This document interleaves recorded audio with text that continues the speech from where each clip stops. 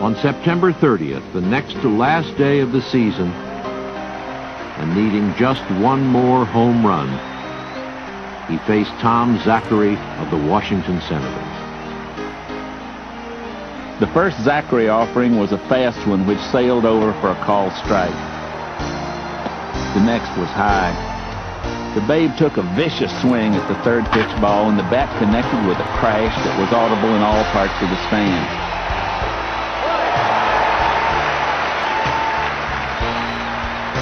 While the crowd cheered and the Yankee players roared their greeting, the Babe made his triumphant, almost regal tour of the paths. And when he embedded his spikes in the rubber disc to officially homer 60, hats were tossed in the air, papers were torn up and tossed liberally, and the spirit of celebration permeated the place.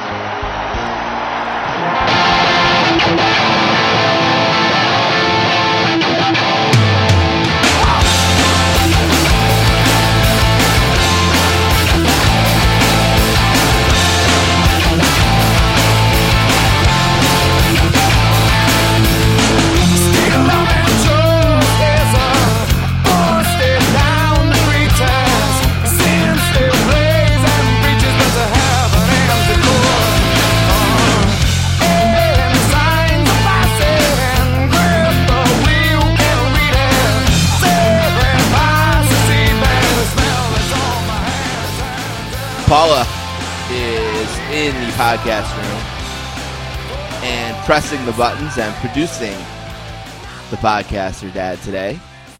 Paula, you want to get on your microphone? Say hello to everybody. Okay. All right. Say hello, sportscasters. Sportscasters. Yeah, it is season 8, episode 16, 17, something like that of the Sportscasters. Paula, what do you want to tell the people? Tell them about the A-Team. Who's in the A-Team? Hannibal. Who else? Face Man. Who else? And Mr. T. And who else? Who's the crazy fool? Murdoch. Ladies and gentlemen, the only 2.5-year-old in the United States who knows all 4 members of the A-Team is my sweet little heart, Paula. Paula, are you and Daddy 2 hearts? Yeah? Can you sing 2 hearts for the people? 2 hearts and kiss one of my there to the up pie, no, the 2 hearts. That's my girl. Do you love Daddy?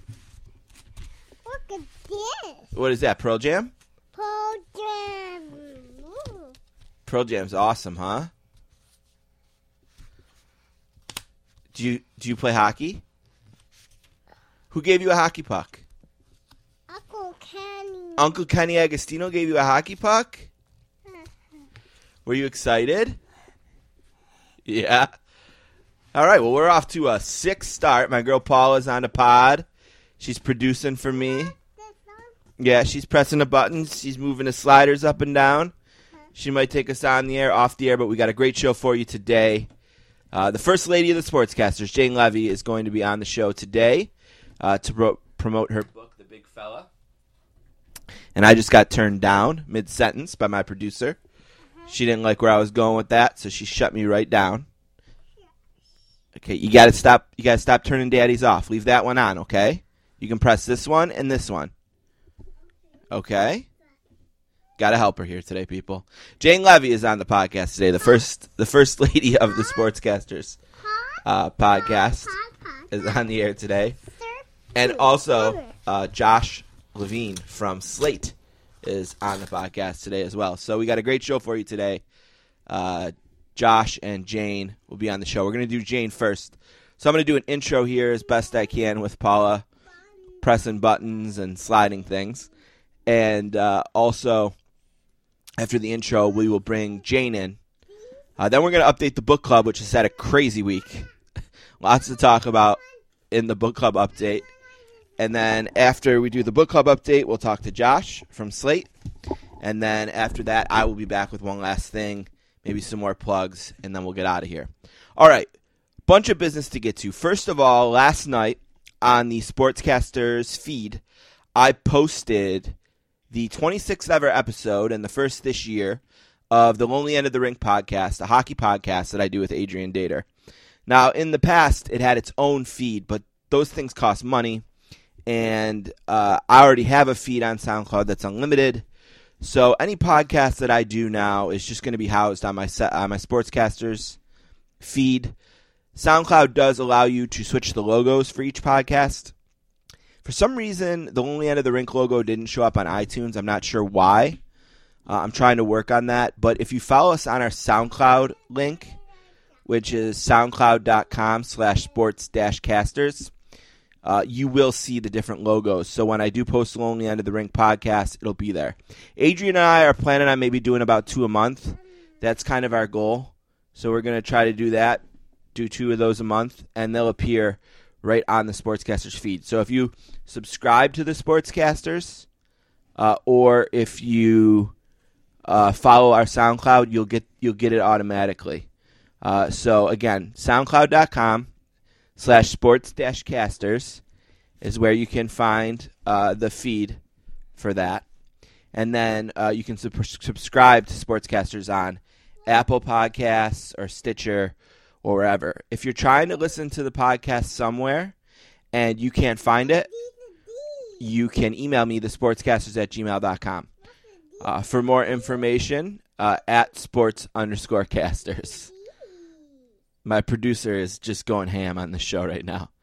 Paula, don't push any buttons, okay? Just slide this one up and down. That's how you help. That one. Just that one, though, okay? That's how you help, Daddy. No, we can't have any buttons pushed. All right, so Lonely End of the Rink podcast. Adrian Dater and I, we talk NHL. We're back. It's good to be back. We did about an hour and 15 minutes last night. We talked about Joe Quenneville. Where will Coach Q end up? What do the Blackhawks do? They got a lot of money held up in a bunch of different dudes. We talked about the surging Sabres. I'm probably going to do one last thing on the Sabres later. And we also talked about the Avalanche, and Adrian and I did this kind of crazy 6-player draft if we could add any 3 players in the NHL to our teams. The first pick was not Connor McDavid somehow. So we did that, which was really fun, and it's just a cool podcast. I love Adrian. He's a great writer. He works for BSN Denver. He's been a good friend of this show and someone who's truly a friend of mine through doing this. And we told the story on the other podcast, when Adrian was on, about how he jinxed me into the hospital and I didn't get to meet him in person, which is really a bummer. And, of course, not Adrian's fault. But he's truly a friend, and I'm glad to be doing the Lonely End of the Rink podcast with him again. Also, tomorrow, Saturday, I'm going to be recording the next Adams Division podcast with my friend Peter Winson from Greetings from Allentown. And that is either going to run on Thanksgiving Eve or Thanksgiving Day. I'm going to leave that up to Peter. Peter puts his podcast out on Thursdays, so I don't know if he's going to want to put 2 out on a Thursday or not. So we might do it Thanksgiving Eve. If you remember, in the early days of the Survivor Series, the original tradition was Thanksgiving, and then they switched the tradition to Thanksgiving Eve before, obviously, they do all their pay-per-views on Sundays now. But Peter and I are going to be ranking Survivor Series 87 to 98, which was Survivor Series Deadly Game, which was actually the anniversary of that. The 20-year anniversary of that just passed. So we're going to do 12. That's 12 shows. We're going to rank 12 shows, sort of like we did with SummerSlam over the summer. That podcast runs on the Greeting from Allentown feed. So just follow my Twitter at sports_casters, and I'll link to that. I'm doing that this weekend. Also, I already have an interview recorded for next week's podcast with Brian Curtis, and I should be recording an interview with John Feinstein on Monday, and that will be next week's show. More on that in the book club. Like I said, it's been a crazy, crazy week for the book club. With all that said, I think that's all I have to plug. Look, the best way to keep all this straight is at sports_casters on Twitter. I'll tweet where to go, how to go, what to get, and when to get it. You can also always email me, thesportscasters@gmail.com. SoundCloud is soundcloud.com/sports-casters, and find us by searching The Sportscasters on Apple Podcasts or on Stitcher. All right. This is the lineup one more time. We're going to take a break in a second. We're going to come back with the great Jane Leavy. After that, I'll be back. Lots of information to give you about the book club. Then we'll take another break. We'll talk to Josh Levin from Slate. And then after that, I'll be back with one last thing, maybe a few more plugs, and we'll say goodbye. I want to thank my helper, Paula Marie Bennett, for singing on the podcast, for pushing the buttons. She's the best in the world. I love her. I'm glad she's doing this with me, and I'm sorry if it was a little distracting in the beginning. But, hey, Paula, it's her show too.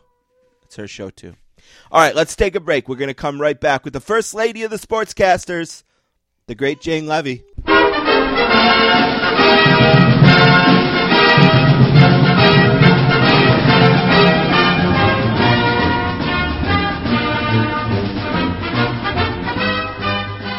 Our first guest today lives in Washington, has a graduate degree from Columbia University, and is the first lady of the Sportscasters podcast. She's a legend around here and almost needs no introduction. A warm Sportscasters introduction to the great Jane Leavy. Hello, Jane. How are you doing today? Welcome back to the Sportscasters. Great, Steve. Good to be with you as always. The first lady of the Sportscasters. We love having you on.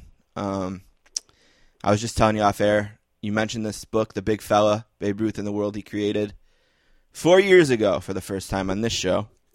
And you mentioned right away it's a project that you've been thinking about since a trip to the Baseball Hall of Fame when your son was young. I don't remember, you said 8, 10, something like that, young.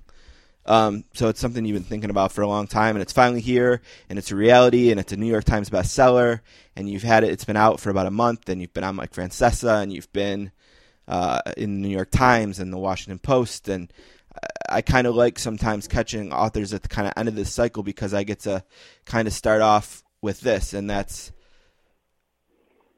from idea to all those hours to working, and then like you go away for this period of time and you come out and you share this with the world, and I'm just curious how the experience has been overall this month. How do you think this cycle has run? Have you enjoyed it? Have you had a favorite? You got to be on Mike Francesa and all these cool things. Tell me about just kind of let's just kind of ease in with kind of the promoting it and the cycle and how you felt about it the last month or so. There's a real adrenaline rush to it.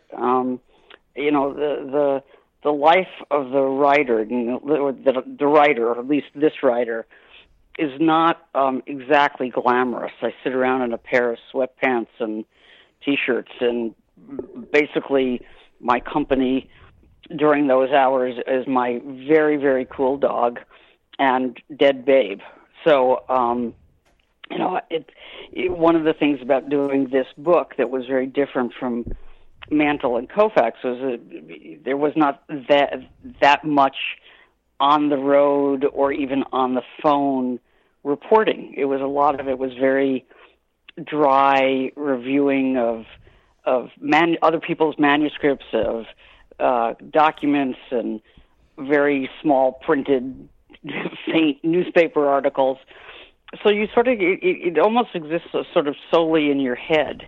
And then when it comes out and it's actually a tangible object that can be assessed and liked or disliked and praised or criticized by someone else, it's almost shocking. It's a relief because when you work on something by yourself for that long, you really don't know what people are going to think, and sometimes you don't know what mistakes you've made. And you always make mistakes. Everybody makes mistakes. So it's a little like, I once killed somebody off in a Mantle book and got an indignant telephone call from guy's wife saying, you said he's dead, but he's sitting right here on the porch next to me. It was horrible. I mean, it was a nightmare. so far, apparently, the only thing I've gotten OJ? that I've been alerted to is OJ with Avis as opposed to Hertz, and when quartz watches were created. And I swear to God, I read something that said it would have been created then, but of course it wasn't. It's a real rush. That so many people seem to like it is, this is the gravy, Right. If you can't like this, you can't like anything. And so I've been all over the country, and many of the places that he and Lou Gehrig and their agent Christy Walsh visited on the 1927 Barnstorming Tour, which is the structure of the book. And so, people have been very interested to hear the parts of the book that take place in the towns where they live. And I'm sort of barnstorming in Babe Ruth's barnstorming, footsteps. You said so much. I want to follow up on there. First, I got to ask you, because I'll forget if I don't do it now. What was it like to spend an hour with Francesa? Because, and I need to know, were you at his home studio or was he in the WFAN studio that day? So I know he's kind of working out of both. I was in the WFAN studio. Okay.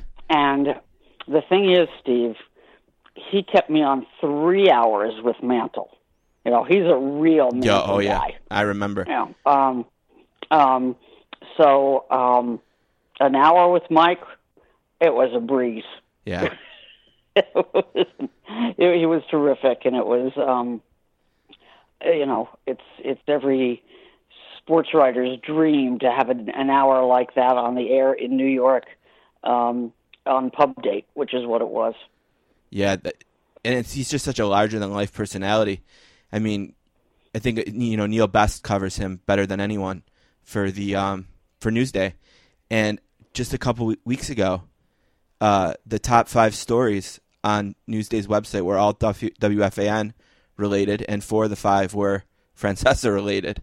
So he's such a big personality, and just to be able to spend an hour with him, I watched the whole thing. So cool. One of my favorite things about the Mike and the Mad Dog show is when they would talk about books, whether it was a sports book or one of them read, a book on Woodrow Wilson or whatever. I mean, they're really great readers, and they're really good at making radio about reading.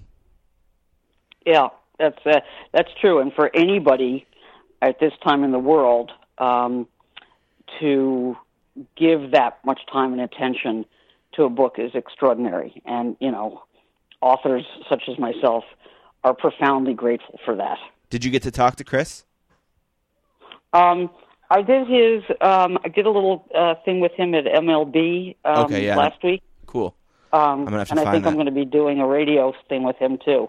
Awesome. Which I'm really looking forward to. Yeah, because they're both just so good. Like I said, at like I have this book club, and I'm always talking to authors, and a big reason, the influence for it is watching Mike and the Mad Dog, and watching those guys talk about books, and just how great they are at making good radio out of it. But I want to follow up about, you mentioned about the OJ thing, just because I thought it was funny that, I was reading some reviews yesterday, kind of preparing, and I read the New York Times review, and I couldn't believe that, there's a sentence in the review where he's like, Jane plays hard and loose with the facts, and the example he gives is, she said OJ is Avis instead of Hertz, and it made me pause to about credibility. I'm thinking, really?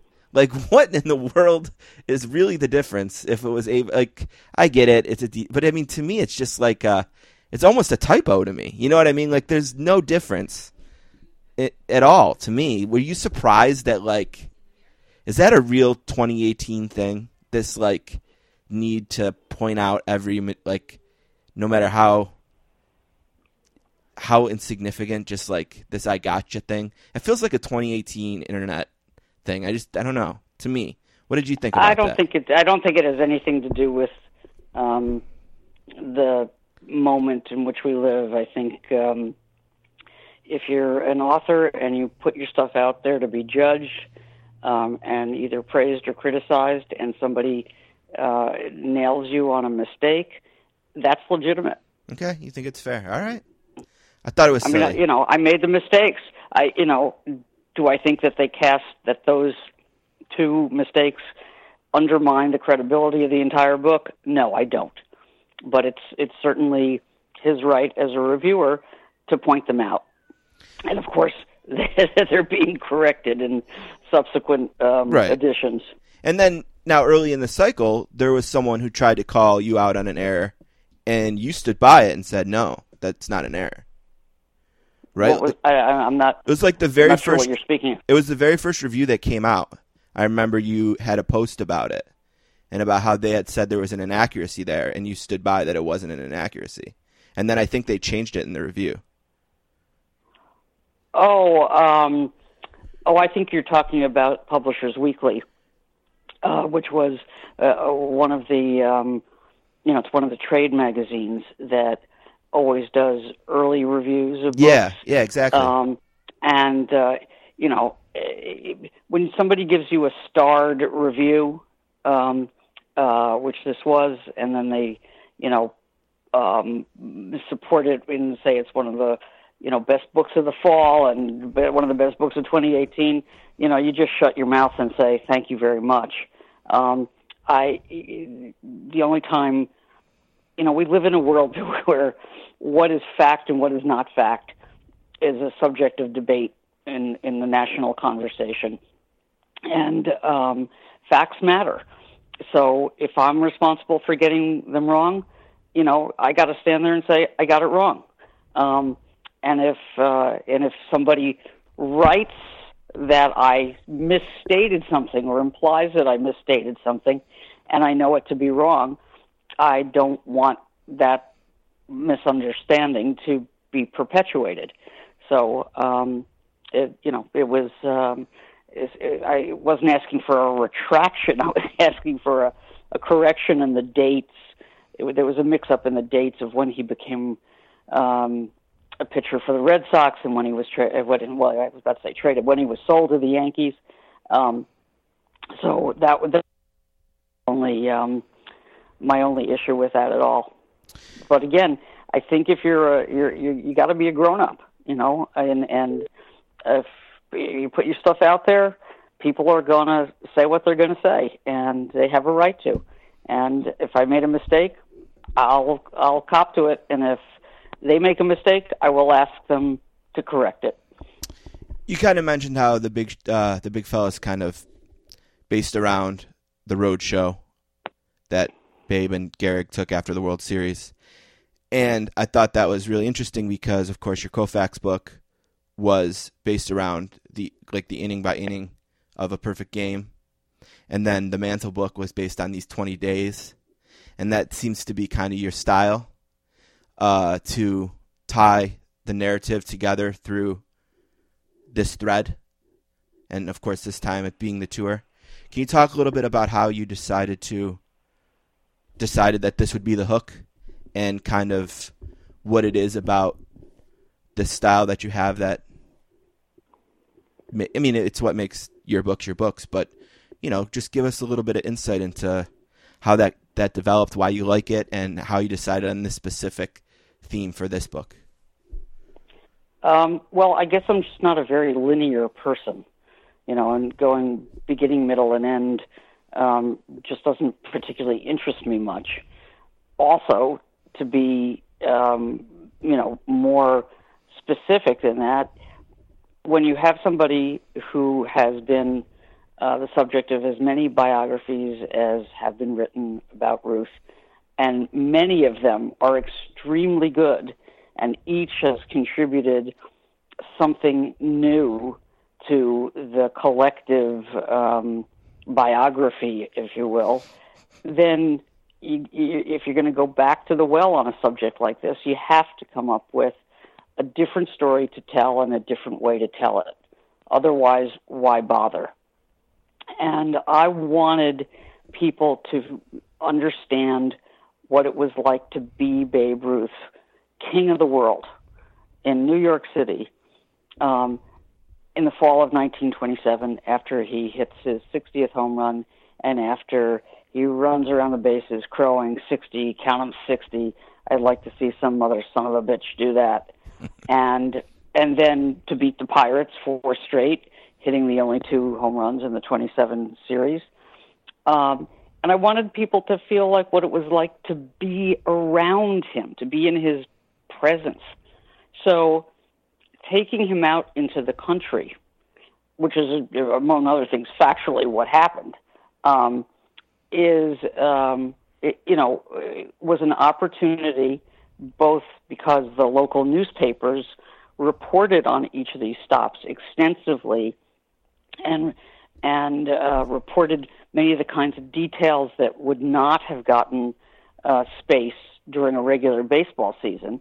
So there was fresh material in it, and it was a way of seeing him interact with Gehrig and the agent Christy Walsh, who's an important character in the story, as he is the first sports agent, and also it was an opportunity to see, the world through his eyes. And I very much, I spent 8 years working on this, and the first of those years, it was before I actually signed a contract, and I read everything that had been written about him, and hardcover, softcover, and a whole lot of newsprint. But what was clear to me from the get-go was that the little boy that his family called Little George was totally absent, almost completely absent from all of those biographies. And as a reporter, you go, that's weird, because, okay, it's true that sports biographies have always been sort of a subgenre, and you're basically writing about people's careers, not their lives. So you're writing about their professional lives more than anything else. But still, it made my eyebrows go up. Why is this kid missing? Why is everybody repeating the same kind of phrases and generalities? And it made me suspicious that there was something untold, and that there might be a reason other than just convention of the moment for it being missing. And so I started digging, and I thought if I could find that little boy, and if I could find the voice of that little boy, and connect it to who he became, that then the whole thing might be worth doing. I got to be honest. Everything I thought I knew about Babe Ruth, and especially not everything, but certainly everything I thought I knew about him as a child, as I read this book, I realized I didn't know anything. So I think that is one of the strong parts of the book, because I think that my impression was that the stork dropped him off at the orphanage. You know what I mean? Like I had no idea he had, these 7 years or whatever in a house with parents who, treated him like a son. Because you hear about Babe Ruth, it's like, oh, he learned how to play baseball at his orphanage. That's the myth. So I think like reading this book, one thing that I feel like I'm going to take away from it most is I was able to separate a lot of the myth with more fact and have a better understanding of who he was. And I think that is really important, because I've seen it a lot, whether it's, I don't know if you've seen the documentary HBO did on Andre the Giant. No, I haven't. It's great. It's really well done. Bill Simmons and his team worked on it. But I only bring it up because he's another guy where a lot of his story is myth and it becomes larger than life. And the documentary did a really good job of like peeling that back a little bit and saying like, these are the actual facts. And I think that's kind of the strength of the big fella for me as a reader. Maybe there's other people out there who had a better understanding of his youth. Probably not, if you're saying after everything you had read, even you needed to research it. But, that's the biggest thing I took away from it is like, okay, the stork didn't drop him off. Okay, he did have these parents. This is really, and it gave me a better understanding, and I think helped me understand Babe a bit more. Was that certainly something you were going for then? Oh, once I was, lucky enough to stumble on the material that filled in that yawning gap in his in his life, I knew there was a story to tell, and I knew that it explained who he became. You're exactly right. It's in every other account. The distillation is he emerges fully fledged from the reform school where he spent the majority of his childhood, St. Mary's Industrial School on the western cusp of Baltimore City, and dons an Orioles uniform, minor league uniform, hits the ball over the city of Fayetteville, strikes out a bunch of Phillies, and spends 3 months or whatever it was with the Orioles before being sold by Jack Dunn to the Red Sox, where he immediately goes to the World Series, albeit he doesn't get to pitch in it because the manager doesn't trust him because he's a rookie. Actually, I just skipped a year there. He gets he gets sold to the Red Sox in 1914, and then he gets married in 1914. So in this very short period of time, he goes from this incredibly sheltered life, regimented and sheltered life, to the big leagues and to being married. And you have to know what the predicate, what came before, to understand why he did what he did and how he became what he became. And, there were two myths about him. One was that he was an orphan. And I still look at people say to me, wherever I go to readings, so he was an orphan, right? And Babe Ruth would protest whenever people said that to him. No, I had parents. Right. But he never went further than that. And the only reason people thought he was an orphan was that St. Mary's accepted orphans. But they also accepted and were chartered to accept by the state and city in Maryland what they called wayward boys and incorrigibles, which was a legal term for kids who were in trouble with the law, and the court basically sentenced them to a period of time at St. Mary's. And they also took boarding students. And I go around and I say, so people, which do you think Babe Ruth was? Oh, well, he was an incorrigible. Oh, well, he was orphan. No, he was a boarding student. His father paid for him to go there. And I'm going, what? How does that add up? And then comes the big break. I go to interview his still surviving daughter, Julia, who's 102 years old, and this is Friday, November 16th, that we're discussing this. Yeah, big day. The day that Babe Ruth's family, or members of his family, I should say, were at the White House to accept his very belated Presidential Medal of Freedom.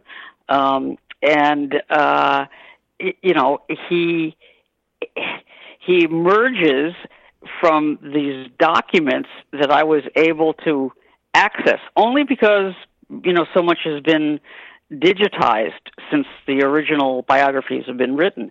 I was able to find out the reason he was at that school was not because of his own behavior. He was not a bad kid. No court sentenced him that I could find. He was sent there because his parents' marriage was a mess and ended in divorce, which is what Julia, his daughter, who, as I said, was unfortunately too old to be able to go to Washington today for the presentation of the medal, that was what she told me. She said, well, Kate Schamberger, Ruth, his mother, and George Herman Ruth Sr. were divorced, and with that hint, I mean, here's the difference between biography today and even 10 years ago.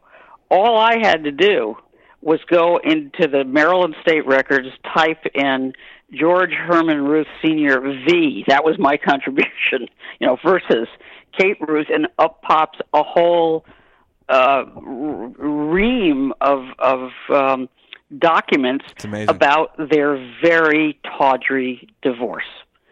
And it explains why he never wanted to talk about his childhood.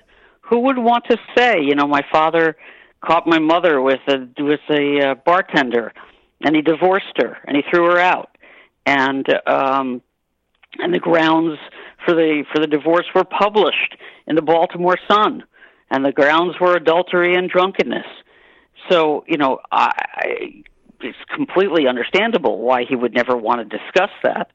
And it's also completely understandable why he would come to the conclusion that he was some kind of really bad kid, because his parents, whatever else was going on, they had either, and I'm not sure which is correct because the documents are not complete, they either had 6 or 8 children, but of the 6 I was able to identify and find birth and death records for, 2 of them died, 4 died, and 2 of those 4 died from malnutrition. So by the time he's 7 years old and gets packed off to St. Mary's, he has seen siblings die again and again and again and again. And they still don't want him. They're still sending him away. So how does that feel to a 7-year-old kid who thinks he's 8 because his mother didn't remember what year he was born? And then you start the empathy for him and what that must have felt like and why he needed the amount of public adoration that you see him seeking and basking in. Suddenly he makes sense. Yeah, I was blown away by the mother not knowing his birth year. It's one of those things as a parent you just can't fathom. Well, and as and I pointed out in there that it was a very notable February in 1895 because there was this huge storm that brewed on the West Coast and moved to the East Coast and marched up the coast from Florida, and it was called the Blizzard of '95, and the whole Baltimore harbor froze over, and there was a fire actually in a building not far from the home where he was born, and that was the home of his maternal grandparents. And the fire was so bad, and the temperatures were so awful that the water froze as it came out of the hoses and clung to the firemen's clothes, and they had to be cut out of them. It was it was a horrific couple of days. So how would you forget your kid's birthday, and how would you forget that it occurred simultaneously with this event? Right, it's like this weather event. It's like having a kid born during the '89 earthquake in San Francisco or something, and somehow not. Yeah, exactly. Right, like right. Yeah, it's a landmark in time for more than one reason, and therefore you would assume that it would be locked in memory. I'll never forget. I had a son born on 9/11/2002. What? That's not right. It was 2001. The other thing I think that I learned first of all, I knew nothing about the agent, so that whole part of it was like, learning about a 1927 Scott Boras, if we're making an analogy or whatever, was really cool. Kind of a really interesting part of the book. Because I knew nothing. I didn't even know he existed. So it was fun to learn about him. And that kind of ties into the other thing that I really enjoyed learning about was the relationship between Gehrig and Ruth. Because my understanding of it was really narrow and really slim. And I thought that the book did a great job of kind of just through the trip kind of flushing out a little bit more about these two larger-than-life teammates, who you can make a lot of they live. There's a lot of similarities and a lot of differences, obviously. But tell me about kind of untangling the relationship between Ruth and Gehrig. Well, a lot of people have written about it and reporters who covered them and knew them had given substantial interviews to the former Major League Baseball historian Jerome Holtzman, and to other authors like Marshall Hunt, who covered the Yankees starting, I think, in 21 or 22, something like that, for the Daily News, and who covered it the entire time Babe was there. Had been taped by previous authors who, through their generosity, I might add, donated materials to the Hall of Fame to make it available for subsequent generations of authors, such as myself. So there was some material on it, and it had been written about by John Eig in his really good biography of Gehrig. But, again, over time, things become so reductive. So, what do you know about Babe's childhood? Well, he was an orphan. Oh, and that's encapsulated. What do you know about Gehrig and Ruth? They didn't talk to each other because Lou's mom, criticized Babe's second wife, Claire, for how he dressed the first daughter, Dorothy. I mean, that, it becomes just like a nugget of irreducible, but also unprovable fact. And so, Gehrig is 24 years old in 1927. So this is a snapshot of a relationship that was not a relationship of equals in terms of age and experience by any stretch of the imagination. Though, of course, Gehrig had come into his own so fully during that year and had kept up with him in the home run chase through most of the season up until early mid-September. So Gehrig was blooming as a player that year, but he was also a real home boy and a mama's boy, and that makes him the opposite of Ruth, who was the motherless boy. And, they both have this German immigrant background. And, Lou, I think, was a little bit like a puppy dog following him around. And he wasn't established enough as a star in his own right to, I think, feel competitive with Ruth. I think some of that came in later. But at that point, he really he's the young kid. And in one of the stories that was written about this 27 tour, it was a real education to travel around with the Babe. I bet. Yeah, exactly. I bet. Yeah. We would have gotten arrested a lot of times if it hadn't been for him. It's like, yeah, I bet he is a really good tour guide. So, and again, in many of those stories, the local stories that, where reporters are getting access to Ruth and Gehrig, and admittedly, it's a snapshot. It's not a, long sit down, but they're hearing and seeing the byplay between them. You can tell, that it's kidding, it's affectionate, they're having a good time. And it was only later, at the very end of Ruth's career, that the real final rift occurred. There was some stuff over, criticizing Claire, Ruth, his second wife, about favoring her daughter, Julia, her biological daughter, Julia, who is the one who's still alive, at the expense of the daughter that was the product of the first marriage of Babe and Helen, Dorothy Ruth, who is deceased and has been since the 80s. But one of Dorothy's daughters, Linda, told me, yeah, it's true, but she was also a tomboy, and she was also provocative. And if they said get dressed up nicely because the newspaper men are coming over, she'd go climb in a coal bin first. So, nothing is as reductive as history often, makes it seem. It was interesting because when I was reading about that stuff, I was kind of thinking about Lennon a little bit, and because, Yoko has obviously had a similar criticism of her with Sean and the other son. And I don't know, I was just thinking about that for a second when I was reading along about how.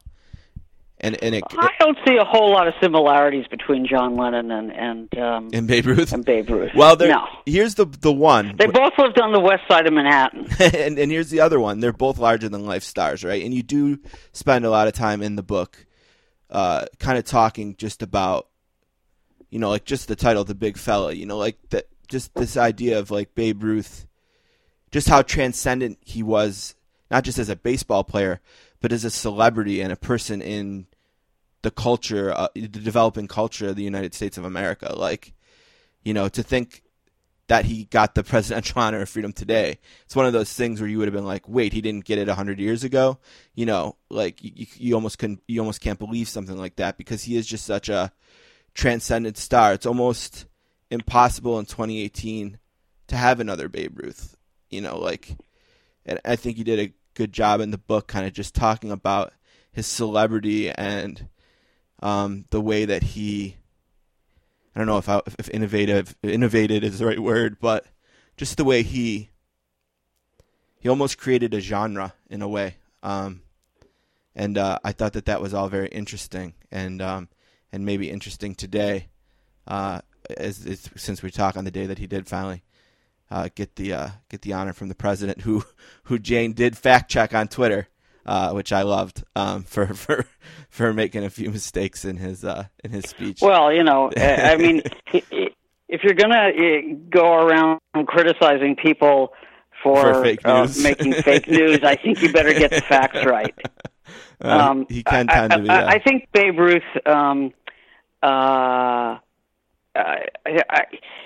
He was what Mike Rizzo, the general manager of the Senators. Oh, that's funny. The Nats call an original. And he really was a kind of revolutionary in baseball. And partly that was his anti-authoritarian soul that matured under the care of the Zavarian brothers who ran St. Mary's. You know, so he's the first to hire someone, an agent, Christy Walsh, to protect and promote his interests. That's unheard of, because ball players didn't have interests to promote. And certainly even Walsh, you know, couldn't do the whole Megillah because he wasn't allowed to go into contract negotiations, and that wouldn't change. The playing field would not be, you know, evened until Marvin Miller came along in the 60s.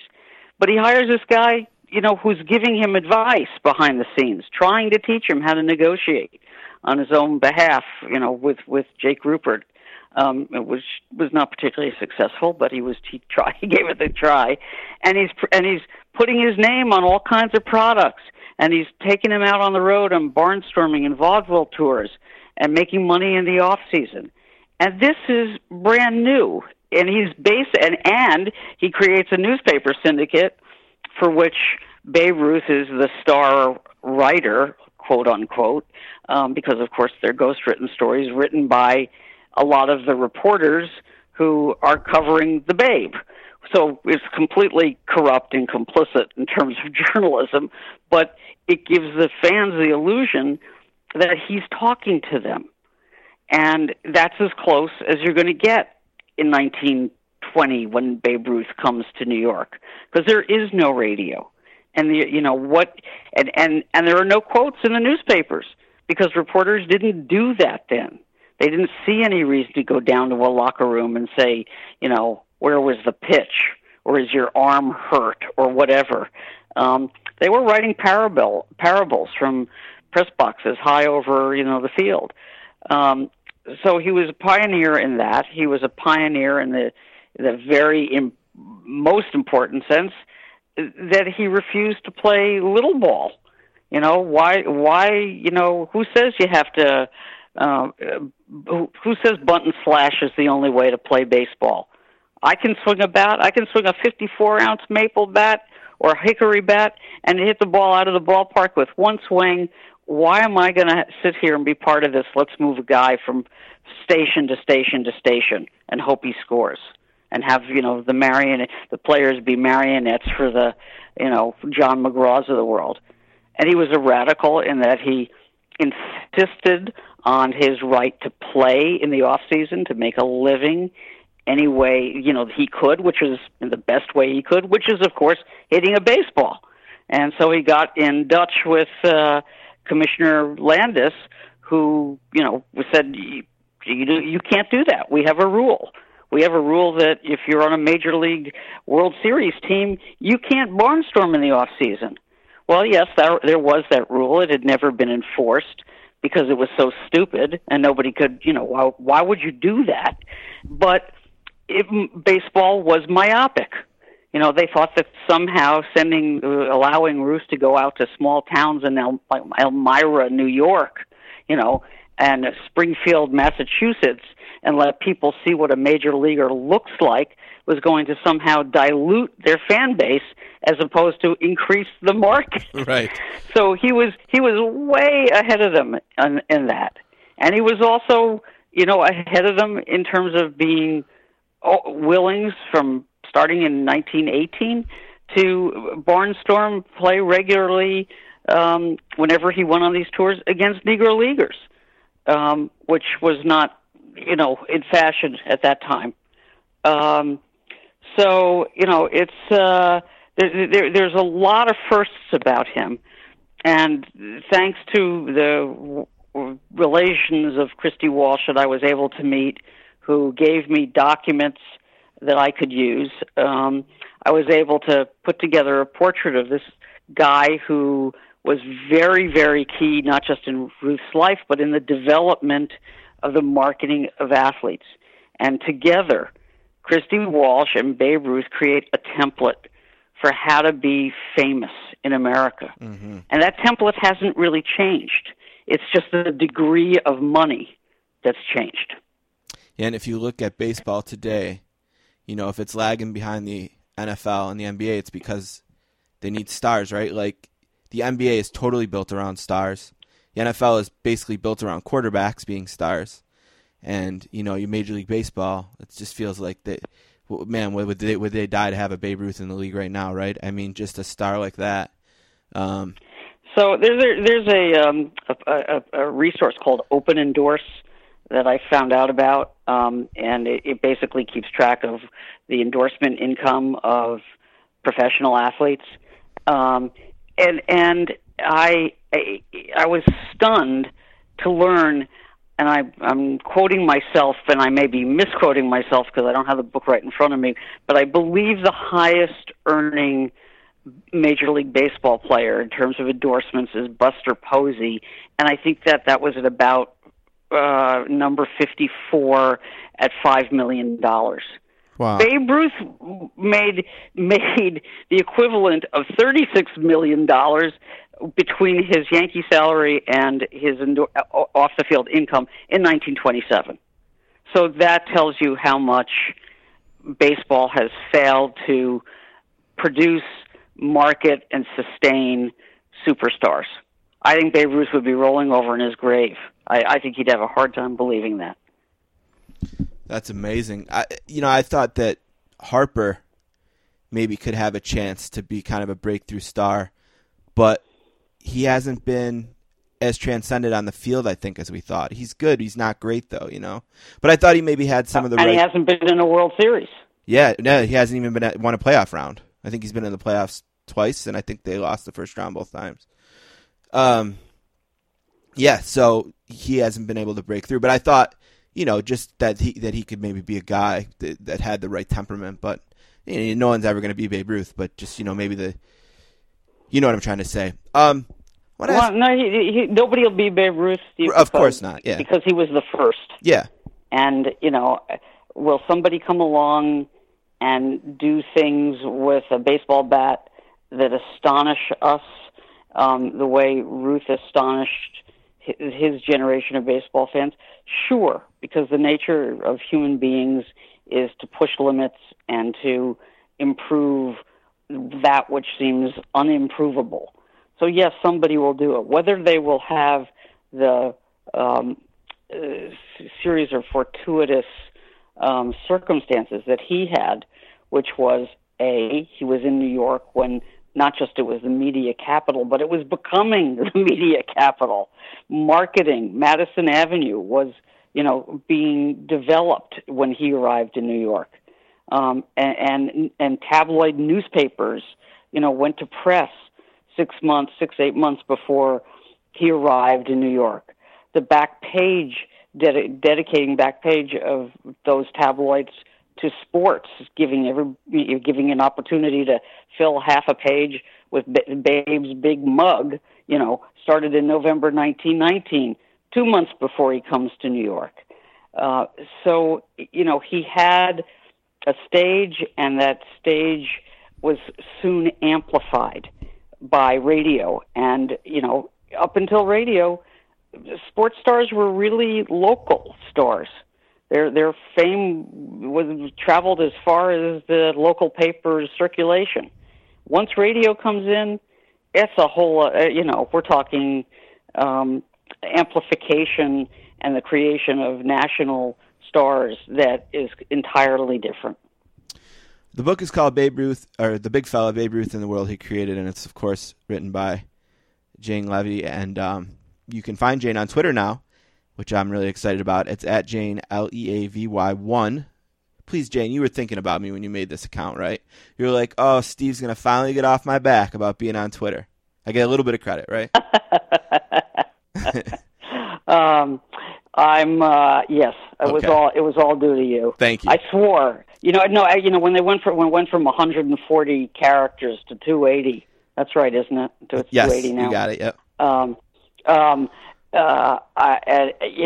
the publishers were on my case to do this. I still think it's reductive, and I still think that there's a better way to communicate in the world than reducing everything to 240 characters. Yes, I'm doing it. What can I say? I've given in. Well, that's more, S.L. Price, good friend of the show. He's on Twitter because of me, but he won't admit it. So at least he gave me a little bit of credit. He's a great writer. Oh, he's really good. Terrific writer. He's a great guy too. He's always good to me. I think what's really most important to me about the book, Steve, is that the big fella acquires human dimension in it. You can understand.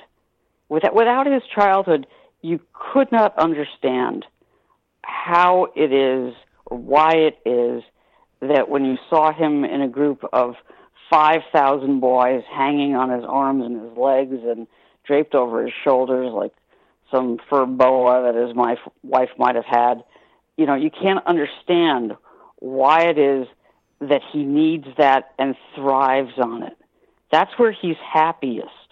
There's a picture, and we used it in the end papers of the book, taken in Syracuse, New York, in August 25, back when the Yankees actually played exhibition games, during the season, and he's thrilled. Can you imagine Aaron Judge, in the middle of 5,000 boys, all trying to get in a single, camera frame with him? He'd be, they'd all be looking around for the bodyguards and the police to come rescue them. And Babe Ruth is basking in it. Yeah, I'm looking at it right now. It's awesome.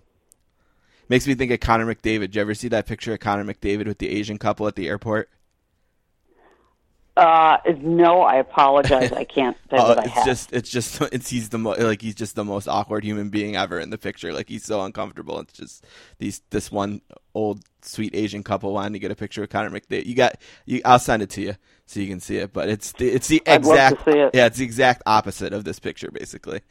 But let me ask you this real quick. We'll get you out of here in a second. But Jeff Pearlman was on this show a few weeks ago. He just wrote a book about the USFL called Football for a Buck. And right. It's a book he told me that he was told nobody wanted this book. He had to take less money to write it. It was a passion project for him. And he just did it because it was a dream. You've wrote 3 of the best baseball biographies ever.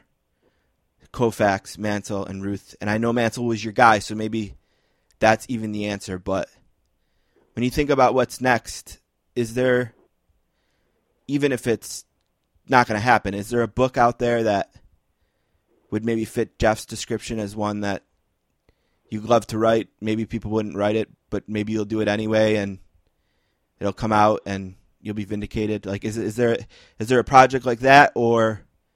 I'll be vindicated in what sense? I don't understand. Well, like Jeff's book ended up being a hit, so he was right. That people did want this book. And maybe that's not even the important part. I'm kind of trying to soft pry into what you might be thinking about doing next by framing it in this silly... Does the word bally mean anything to you? It does. I don't think...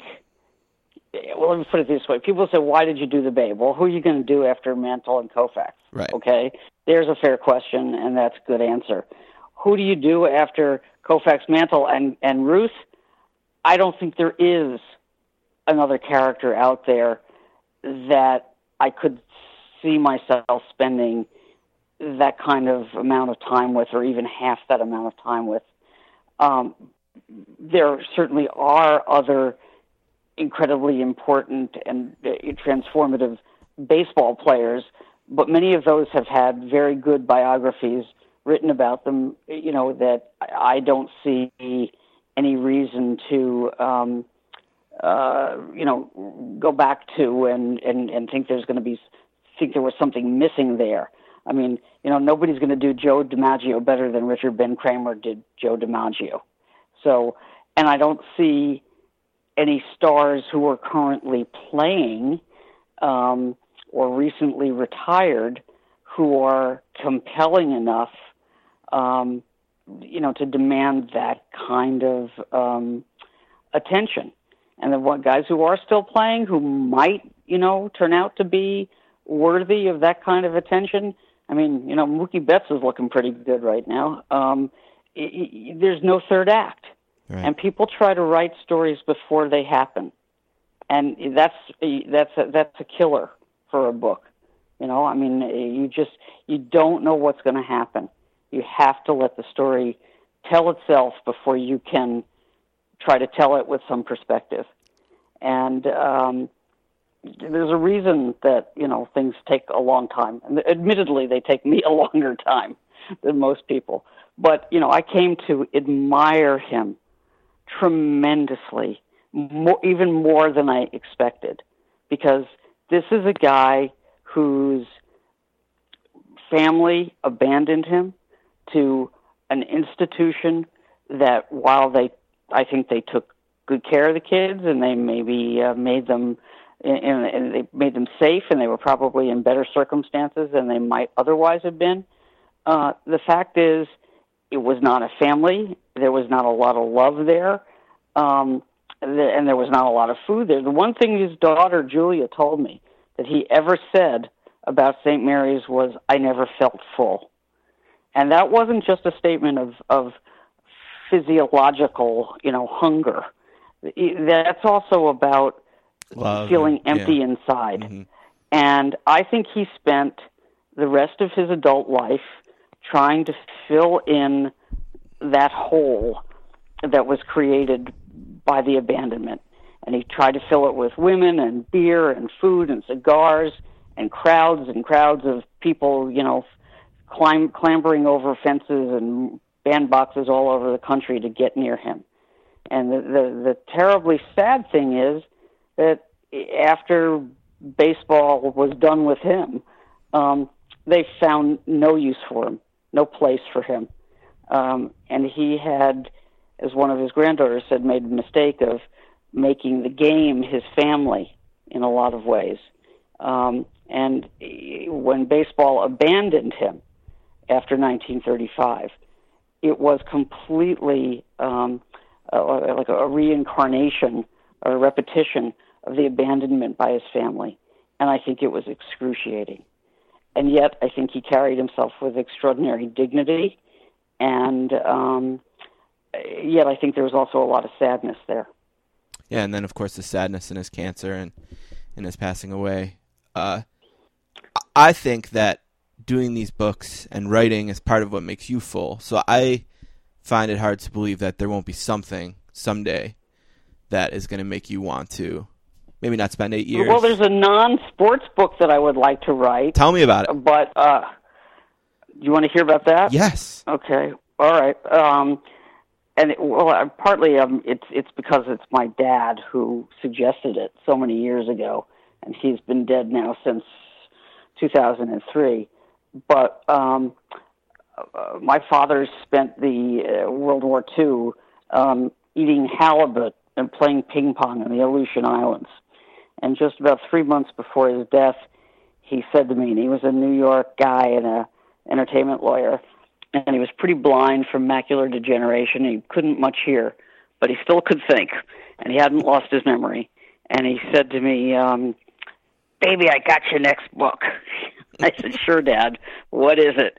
And he said that there was an untold story about World War II pertaining to the commander of the armed forces at the Aleutian Islands, who rightly predicted that if the Japanese attacked Pearl Harbor, they would surely come north to try to take the Aleutians, that archipelago of islands extending into the Bering Sea, so that they could control those waters.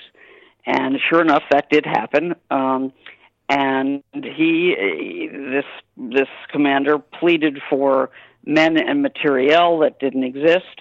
And when the attack he predicted came, he had very little to fight with, but he created an airstrip out of tundra and pontoons, and he had 12 planes, my dad said, 6 fighters and 6 bombers. And according to my father, the guy ordered the pilots to fly in succession till their fuel ran out, to create the illusion that there were more of them than there really were. And he then they succeeded in sinking and or damaging the ship captained by the top Japanese commander, and according to my father, recovered code books that helped solve the Japanese code and plans for an invasion of the West Coast. I'm ready. Let's do it. This sounds like... And I don't know if it's true, and I don't know how to do military research, but I would love to know whether that story is true. I think it'd be a sweet book, and then I think HBO would buy it, and it would be Band of Brothers 2 would be the, you get an 8-part HBO miniseries on it. I mean, it sounds perfect. Thank you. Thank you. Well, listen, Jane is one of the best, one of the all-time greats, and she's been all-time great to me. And it doesn't matter if she's writing about World War II or Babe Ruth or ballet dancing or name the topic. Ballet dancing. I used to be able to do that. Yep. Well, my daughter's learning. Yeah, my daughter's learning. So we can do it. We can do it together. Yeah. You're always welcome. She's a sponge. But whatever it is, I'm all in. I don't know if when the book came, if I in my head thought I needed a 600-page book about Babe Ruth in my life, and then I was 25 pages in and realized I absolutely did. And again, the book is called The Big Fella, Babe Ruth and the World He Created, by the great Jane Leavy. And again, she's on Twitter now, so say hello to her. Give her a follow at Jane, Leavy 1 on Twitter. I'm still grabbing, but he has new stories, stuff like that. Love to hear it. Thank you so much for all the time, Jane. Congratulations on another great book. Hope the arm feels better, the nerve, or whatever you're battling. And thank you, Steve. We'll talk. Thank you for soon, being so hopefully. kind to me and my books all the way through. Absolutely, really appreciate it. Thank you. All right, take care.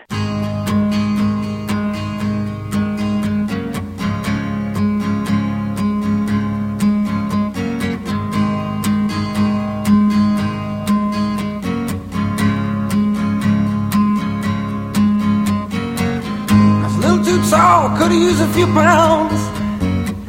Tight pants points, hollering out.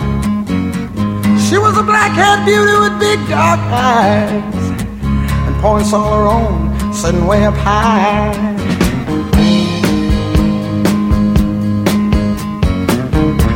Way up firm and high. I want to thank the great Jane Leavy for being on the podcast today.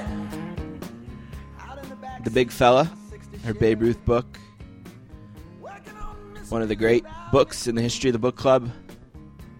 And the second from Jane, of course, her Mickey Mantle book was one of the very first ever to be featured in the book club.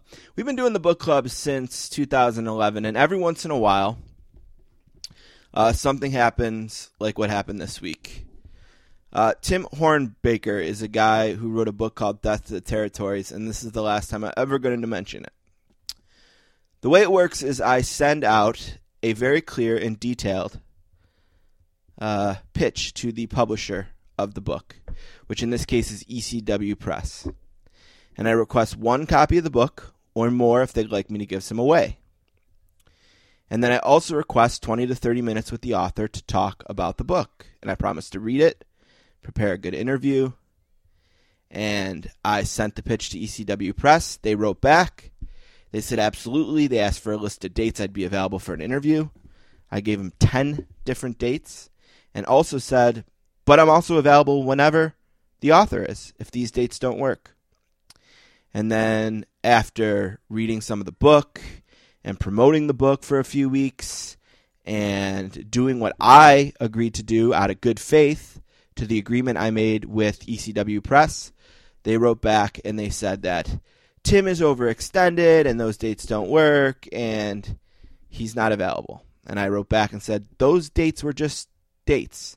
I can do any date. And I don't think it's going to happen. I already gave the books away to people in a wrestling group I know of. I have no interest in ever talking about Tim or his book again. He's dead to me. And it happened at a good time because another author happened to reach out.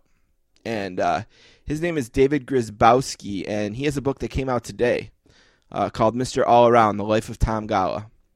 So we're going to start promoting this because David reached out to me, and he's really excited to be a part of the book club, and we're really excited to help him promote his book. And it works the best, really, when the author reaches out to me, because that obviously means he's into it. Again, his name is David Grzybowski, and you can follow him on Twitter. He's at David, GRZYTV on Twitter. TomGallaBook.com, GOLA book.com. Again, it's called Mr. All Around, The Life of Tom Galla. I don't know if I'm going to have a copy of it or not to send out because I haven't gotten mine yet, but when I do, if we do have copies, I'll let you know. All out of copies of Jane's book. Still have a copy of Football for a Buck by Jeff Perlman. If you want that, gave away all of Death to the Territories, and that leads us to the other two books we're working right now. Down Goes Brown, History of the NHL, The World's Most Beautiful Sport, The World's Most Ridiculous League by Sean McIndoe. Had two copies of this to give away and gave them both away. Really looking forward to talking to Sean about it. And I've read a little bit of it, but most of my time has been spent working on another book called Quarterback by John Feinstein. Now, again, I'm a little nervous, I'm going to be honest. I am working with someone at Doubleday named Charlotte. And a couple weeks ago, Charlotte said, are you available for an interview on November 19th? And I said, absolutely. So we booked an interview on November 19th. I, today, confirmed it, and she said at this point she hasn't gotten a response from John Feinstein whether he's going to do the interview. So that blows my mind. I've been promoting it. I've been reading this book, Quarterback. I'm nervous. We'll see what happens. Hopefully, John, hopefully it's just one of those things they haven't touched base yet, and it's going to work out. I don't know. I just don't know. But if I go through all the trouble of reading this book, I'm not going to be happy. Dealing with PR people sometimes is just they make all the promises, and you believe them, and then sometimes it doesn't work out. And I'm not here to protect anyone, so I don't have any problem saying what happened with Tim Hornbaker, and I got the emails if anyone wants to see him. So, but with all that said, this is where we stand right now. I'm not writing off Quarterback. I don't have any reason to yet. It's, again, Quarterback. It's officially in stores. Inside the Most Important Position in the National Football League by John Feinstein. Down Goes Brown, The History of the NHL, The World's Most Beautiful Sport, The World's Most Ridiculous League. And also our new book about Tom Galla, which I'm excited about. David Grzybowski is the author. Mr. All Around, The Life of Tom Galla. Also, one last thing about the book club is I did reach out to two authors today. I reached out to Anthony Cumia's team to try to do his book, Permanently Suspended. And I reached out to Gabe Polsky again to see if we're going to do something with his new documentary like we did when Red Army came out. So I'm waiting to hear from both of them, and I'll give you an update when I have one. All right, I think that's it for the book club. So let's take a break. We're going to come back with Josh Levin from Slate. Now, Josh reached out to me and said, I got a producer, and he can patch me in through a board, and we can go Skype to Skype. We never got that to work, so we ended up having to go Skype to phone. And Josh is quiet. I did the best I could with it. I apologize if there's times where you can't hear him. I thought most of the time you could hear him. I'm a little bit louder than him, and he's just a little bit lower than I would like. I'm at the mercy of technology sometimes, and I don't know if that was the problem. I don't know if his producer just didn't get his volume up high enough. I don't know if him being patched through a board, I almost wish I just could have called his cell phone. I feel like we would have had a better connection, but I wanted to give everyone a heads up on that. But we have a pretty interesting conversation. We kind of go a bunch of different places with it. So Josh Levin from Slate.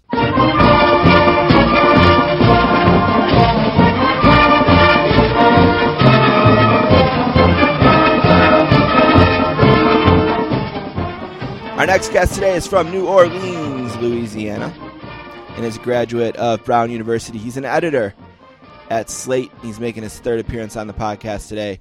A warm sportscaster's welcome to Josh Levin. What's up, Josh? How you doing, buddy? Doing great. Thank you for having me back. Welcome back. It's been a bit. I like to look you up at least once a year to catch up. Hang Up and Listen is the podcast on Slate, and I listen, and I like to track you down and talk to. I like to talk to people who do podcasts at least a couple times, that do them themselves, because I wanted to ask you this. When I started my podcast in 2011. We can kind of start here. And the first kind of big guest we got was Peter King. And I remember him saying to me, what is it you want me to do exactly? Like, he didn't really know, exactly what I was asking him for in terms, like, what a podcast was. It was like he kind of knew the term, but, like, what did that mean, really? And now you fast forward to now, he's got his own podcast, and so does everyone else. And as the space evolves and grows and more people have one, I mean, it was ridiculous enough when I had one and still have one. And how does it affect what you do? Like, have you noticed a difference in your booking or in how you guys prepare to try to create something that has its unique place in the podcast landscape, or do you just do what you do and podcasts evolve around you? Yeah, it's an interesting question. I feel like there's more familiarity with our show and just the existence of shows like ours in general, which can make it easier to book. People aren't like, what's a podcast anymore? Or just questioning whether we're legit or the medium is legit. In terms of booking, sometimes it's more challenging because people have their own shows.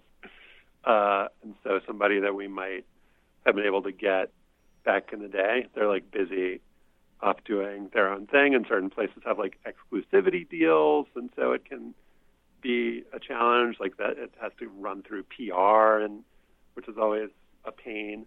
So I feel like it can work both ways. But the thing that hasn't changed at all is that some people seem to have more of a gift for the medium, or just more fluid as talkers and conversationalists, especially on a chat show where it's 3 or 4 people talking. It's, often not as much about experience as it is with chemistry, just with the group. And you kind of just have to figure that out with a new person, and it either works or it doesn't work, and you want to have them back or you don't want to have them back. It's not that we're bragging, but, in 2014 we were both named by Sports Illustrated as honorable mentions for Podcast of the Year. So I feel like we should have some credibility. What an honor. Yeah, I mean, I felt so honorable and honored. It's literally the only honor that this show has ever had. So I have to try to boost it up whenever I can. You know what I mean? Like as an independent, we were the only independent that year, and still the only independent that's ever been mentioned in that award. But again, not like we're bragging about it, but it's still interesting to me. And I don't know if you find this. You mentioned PR and rules and stuff. It's interesting to me how inconsistent that can be. You know, like when I deal with ESPN, I have a great relationship with one of the PR guys there, and he'll book anyone for me. We've had the Monday Night Football play-by-play announcer for 6 straight years. But if I email the PR person in charge of college football, she insists that there's a rule that bans anyone from ESPN being on my show. So it's like stuff like that can sometimes be confusing and difficult to navigate. But I'm sure for you, you know, with Slate behind you, maybe those things are less often. No, I think it's similar. I mean, with ESPN or anywhere else, I think those rules exist so that they can invoke them when they don't want to do something. Right. And the rules can always be broken or bended or somehow magically disappear if they want to promote something, or if you do have a good relationship with somebody, or if you have a direct relationship with talent over there. Sometimes the rules don't apply, and sometimes there are folks over there that are like, oh, I would love to do the show, but like PR says I can't, and maybe it's just an excuse because they don't actually want to do it. And so it's like you see this in a lot of areas in life, right, where like a law is on the books or a rule is on the books, and it's just applied selectively in a way that doesn't always make sense, or doesn't, it can seem capricious, and that this is just the way the world works, my friend.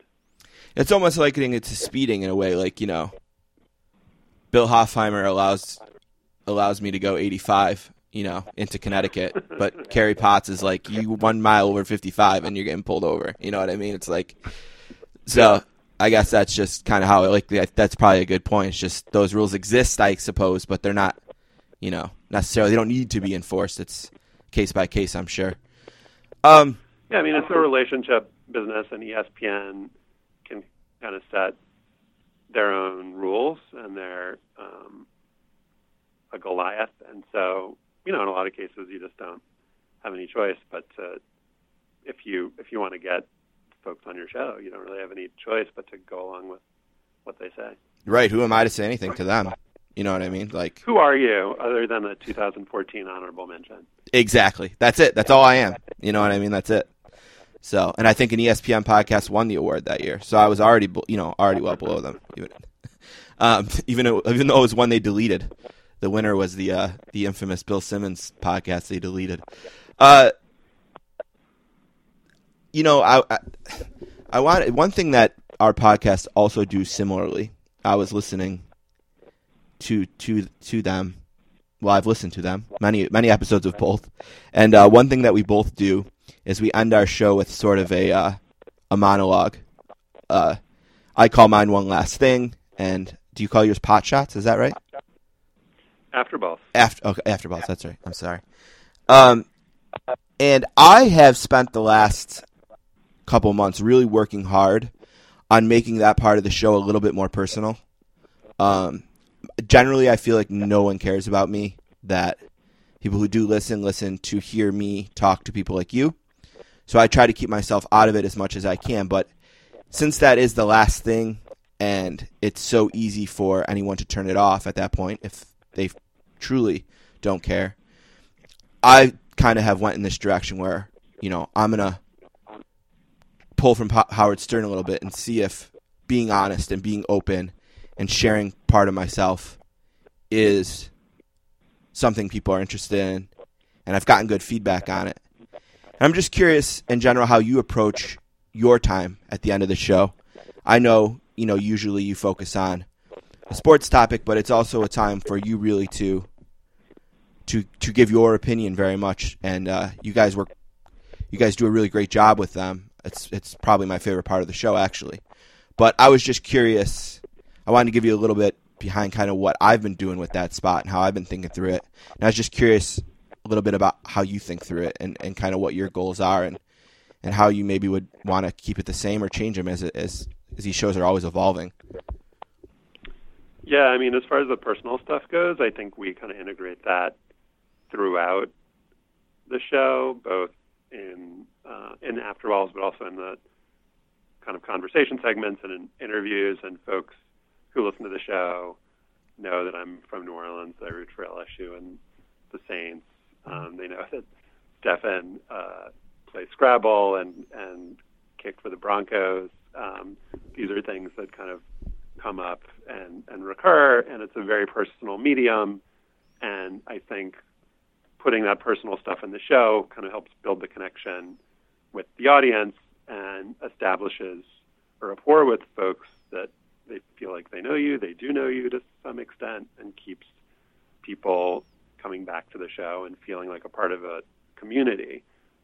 So I think you'll see those patterns as well in the monologues that I do. Some of them have to do with personal stuff that I like, stuff that I've noticed, but sometimes it's just a venue for me to point out stuff that wouldn't fit in the format otherwise, just like weird stuff that I've noticed, whether it's obscure sports or opinions that I have. The most recent one that I did was my argument that Le'Veon Bell would have been better off instead of sitting out the season to try to preserve his body and get a long-term deal, that he would have it would have made more sense for him to just take lots of performance-enhancing drugs, because then he could have been suspended, would still have lost the money, but would have had his body full of performance-enhancing drugs that would have enhanced his performance, which is just kind of a slightly absurd, modest proposal of an argument, but it was based around Mark Ingram from the Saints and how he missed 4 games this year. It doesn't seem to have damaged his reputation at all, but it helped preserve his body, and he's playing well now. So it's just like a thing that occurred to me that I wanted to have a couple minutes to talk about. Sometimes it's like a thing I've come across doing research, and I wanted to look into it more deeply by doing a little bit of archival digging. So it's just a way for me to kind of smuggle a little bit of my personality and a little more journalism into the show. You drove me right to the Saints. I want to talk about Mark Ingram, and I want to talk about recovery from last year in a second. But let's stick on this for one more second just to follow up real quick. Yeah, Yep. I was thinking about, as you were saying, the things people know about you, and that's what I think I've really tried to focus on, is what I want people to know about me and how I want to. They know that I love that I'm a kid from Buffalo who loves the Saints and the Sabres, and that I do this podcast and I do it in my house, so my 2-year-old daughter might walk in the room any second now and be on mic, and they don't look at that as some kind of like crazy unprofessional thing. They look at that as the culture of the show, and they know that I battle Crohn's disease, and that if we're off the air for 3 weeks, it might be because I was in the hospital again. And I'm trying to really kind of open those things up, and it's interesting to me that since I've been doing it, the one thing I've noticed different is the emails. I might do 6 shows in a row and have the 6 best guests we've had all year and not get an email, and then I talk about having a bowel blockage and having to get an NG tube in, and I get 9 emails from people who are saying, this happened to me or that happened to me, I'm glad you're feeling better, whatever. So it's interesting that, even though this is a sports show mostly, even though I spent an hour talking to a guy last week who wrote a book about David Letterman, it's just really interesting to me how when you do open up, it seems like that's when you get the back and forth. Do you find that too? I think so, yeah. And you don't know, when you had the 6 best guests ever. True. It's possible that people loved those shows and just didn't feel as compelled to write in as they did when you, shared that stuff about your life and your medical challenges. And I think back in the day when I was working for Slate, before I did the podcast, I started at Slate in 2003. I used to get a lot more email just because social media didn't exist then. So when I wrote stories about Katrina, got a lot of emails, which are great to have. And people are super thoughtful and kind, and you get better feedback that way.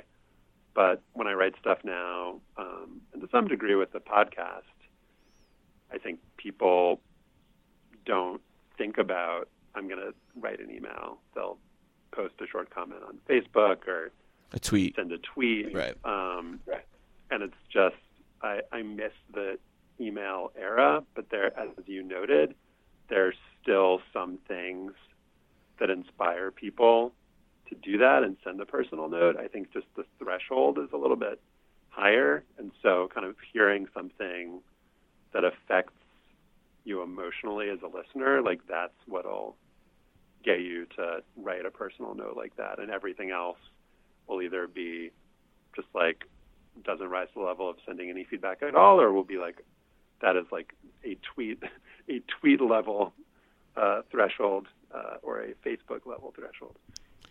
You talked about writing a piece about Katrina, and I was looking through your page on Slate, and the last thing you wrote was in the summer about Serena. So you're obviously, you write occasionally. I think you focus more on the editing side and on the podcast. I was curious, so I wanted to ask you, what inspired, like, what is it that makes you just, like, why did you decide to write about Serena? Like, was it just that it was like a business call, like, hey, Josh, write this thing on Serena, or was it like you were inspired to write that because you had an opinion and it drove you to the keyboard, or what brings you to writing since you do it less frequently than maybe you had in 2006 or some other year?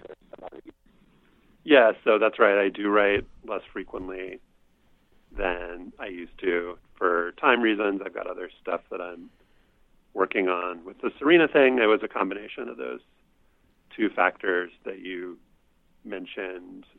It was on the weekend, and I was around and available, and also I did have thoughts, like everybody had thoughts on Serena's confrontation with the chair umpire at the U.S. Open. But I felt like I had something to say, and that it was something that needed to be done in a timely way, just given the news cycle, and I was available, and so I wrote.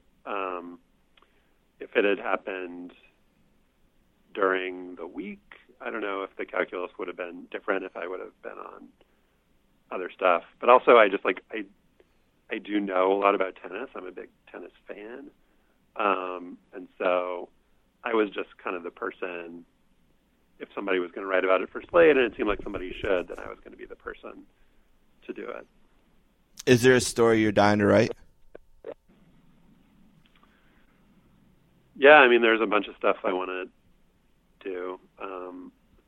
Been thinking about doing a bigger piece on LSU and some of my thoughts around growing up in Louisiana and being a fan of those teams, and sort of how I've thought about that in our like current political moment. It's like a huge influence on my life, growing up there and following those teams. And it's something I've thought about a lot recently, and I do really want to carve out the time to do that at some point soon. So that's a thing that's kind of been burrowing into my brain the last few months. One more thing, and then we'll finish on the Saints. Yes, sir. So let me try to. I'm almost not talented enough to ask this right, but I'm going to do my best.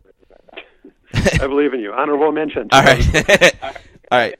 So obviously, since 2016 or a little bit before that, we've seen the intersection of politics and sports increase, and it's become polarizing at times. And as we sit in 2018, having just got through a midterm, there's often burnout and fatigue sometimes But and we've seen all the debates, right? Like with the NFL ratings, ESPN's ratings, programming. Why do things go up? Why do they go down? When is politics to blame? When is politics not to blame? When's the right time to push it? When's not? Now you're in a more unique position at Slate because, Slate and politics intersect more naturally. So when you're doing sports for Slate, I think it's more anticipated that politics will have a bigger part of it. So the question in all that is, how do you balance it? What kind of feedback do you get? And as a host and as a writer and as a facilitator,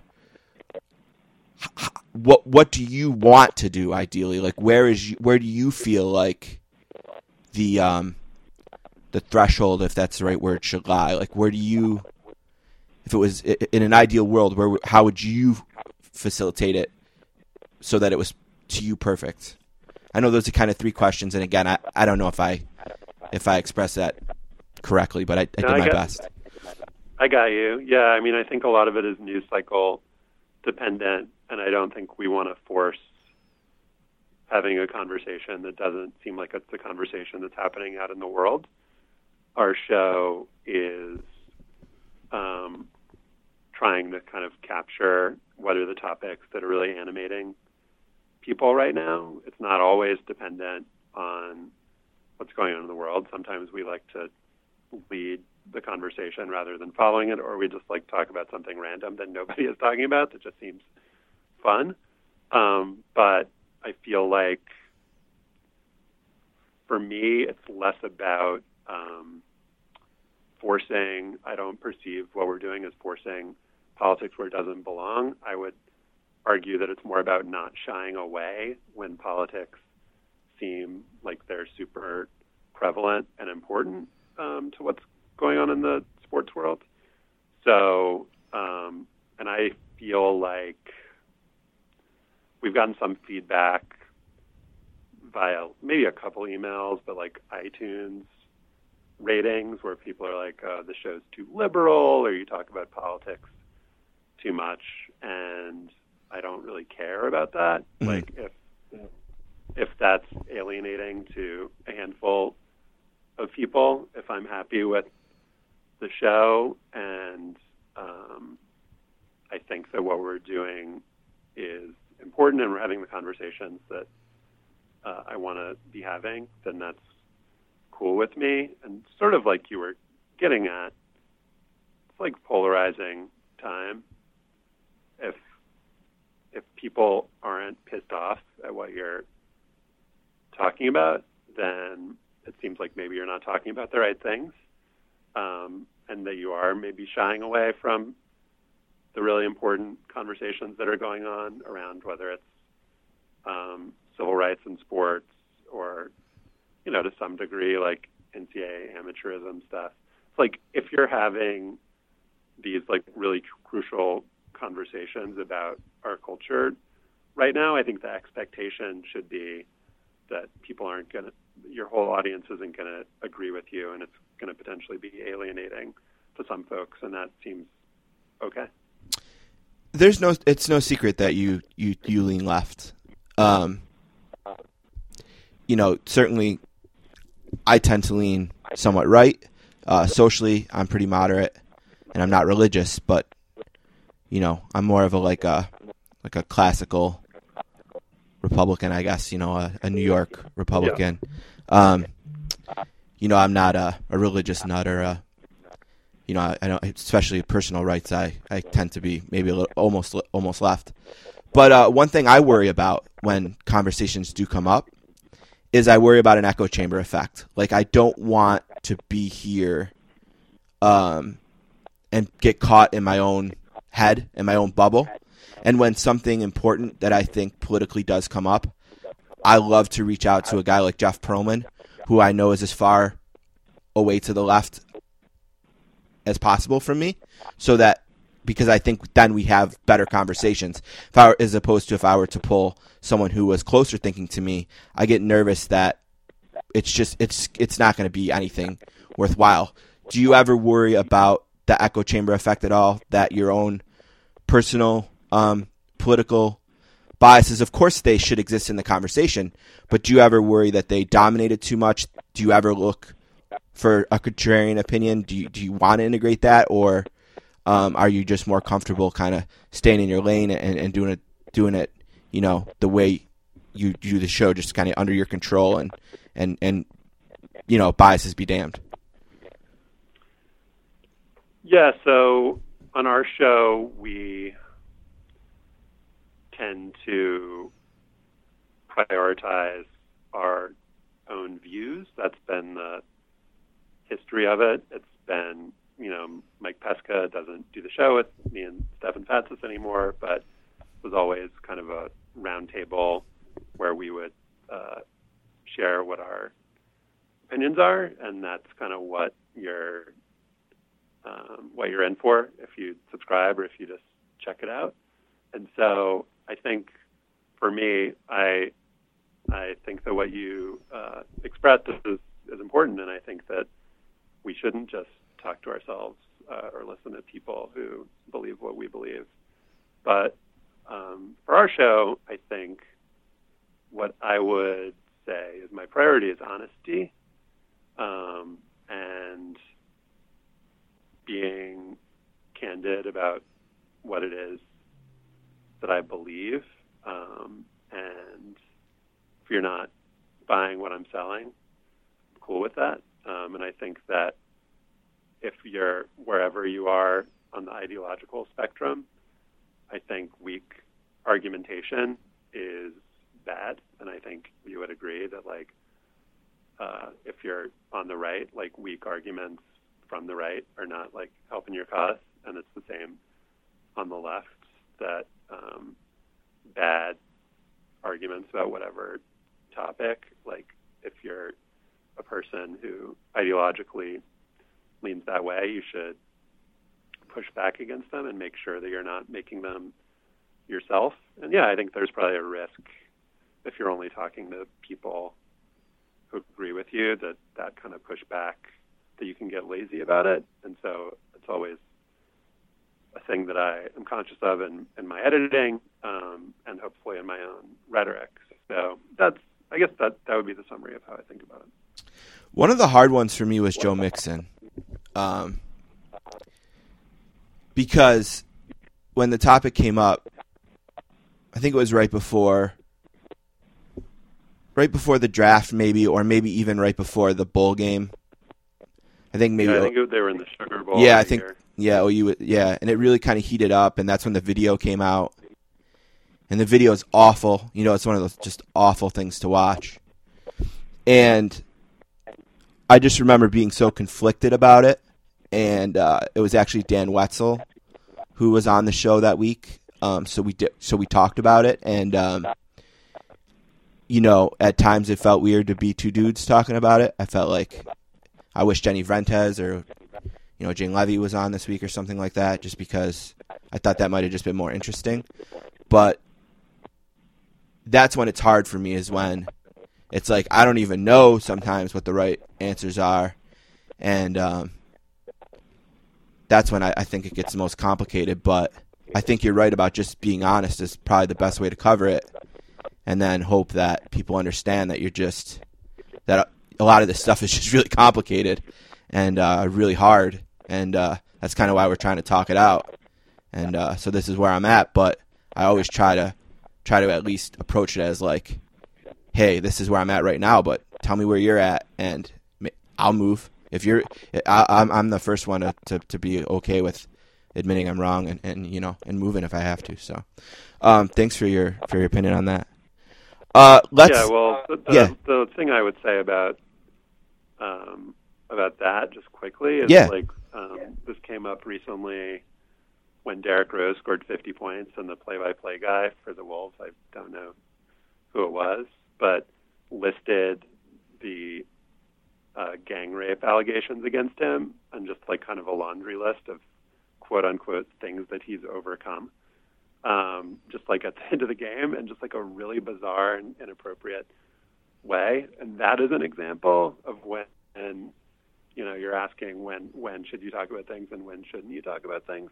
I think in the context of a dude scoring 50 points, and you're just gonna like kind of toss off a little mention at the end of the game and present it as if it was like, the same as a knee injury or something, then just shut up and don't say anything unless you're like willing to have an actual conversation about it and take it seriously and not position it as like the most important thing about this allegation is that it's the thing that happened to Derrick Rose before he scored 50 points in a basketball game.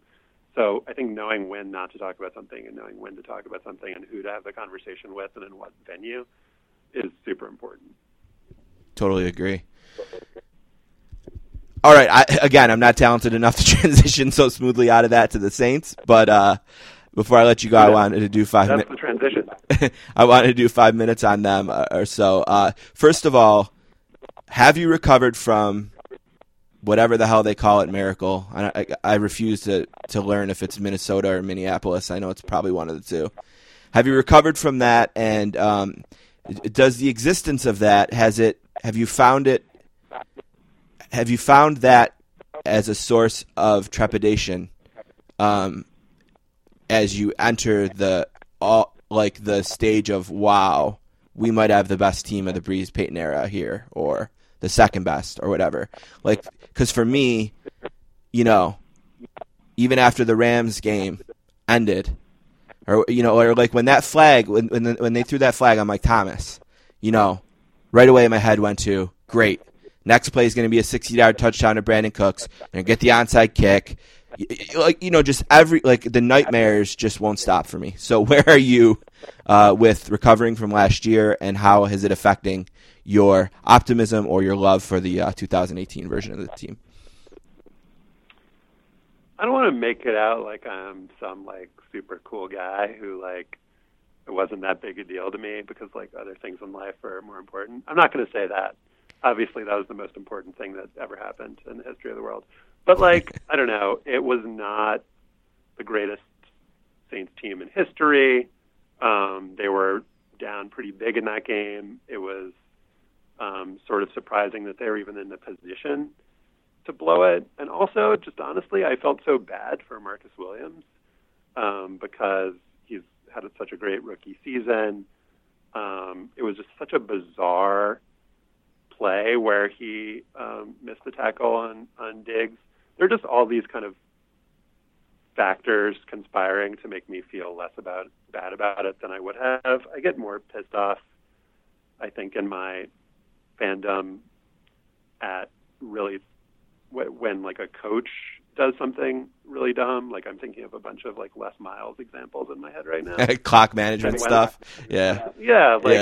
Stuff where I just have a really hard time because the culprit of that was Marcus Williams. It was his fault, but like he was obviously trying his hardest, and I just have a really hard time taking it like super personally, like, oh, I can't believe you did that to me or something. Well, and he made an interception in that game, right? I mean, he was part of the reason we were in a position to blow it. So, for sure, right? And he had a very nice interception run back against the Bengals on Sunday. He did. He's playing well. He's rebounded well. This year, they've got a Super Bowl caliber team. It's one of the last opportunities for them to make a run, given Breeze's age and given the way that the roster is constructed.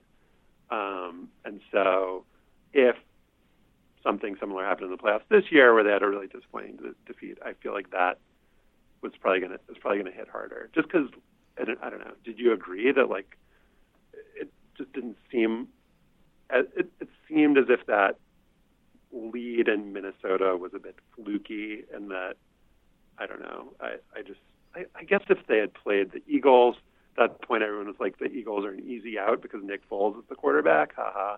So maybe this is all just like in retrospect, but I just never really bought that they had a legit shot last year, even as they were like 1 second from the NFC championship game. Yeah, I was devastated. I watched Drew Brees win that game twice, and that's the second time in his career I've watched him win a playoff game twice on the road to have the defense not be able to hold it. And I was devastated for Marcus. I'm not the kind of guy, who was pointing fingers. I was just devastated. And I'm embarrassed at how devastated I was, because I'm a 38-year-old man with a family and a daughter and a colon that hates me and, a real life. And I sometimes am embarrassed at how much I love the Saints and how much they mean to me.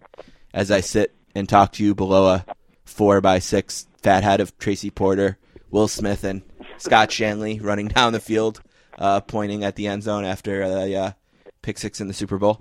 But it was devastating for me, and it took me a long time to think about football again. I didn't watch the Super Bowl or any other playoff games that year. Wow. I just couldn't. I had to take a break. I had to step away.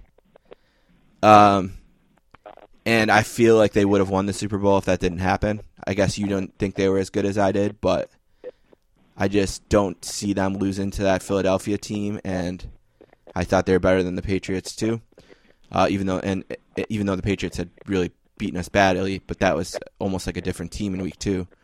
But this year's team, I think, is better, obviously, than last year's team. So, and I think the Mark Ingram thing, like you mentioned earlier, was a blessing because it seemed like we rode Kamara hard early.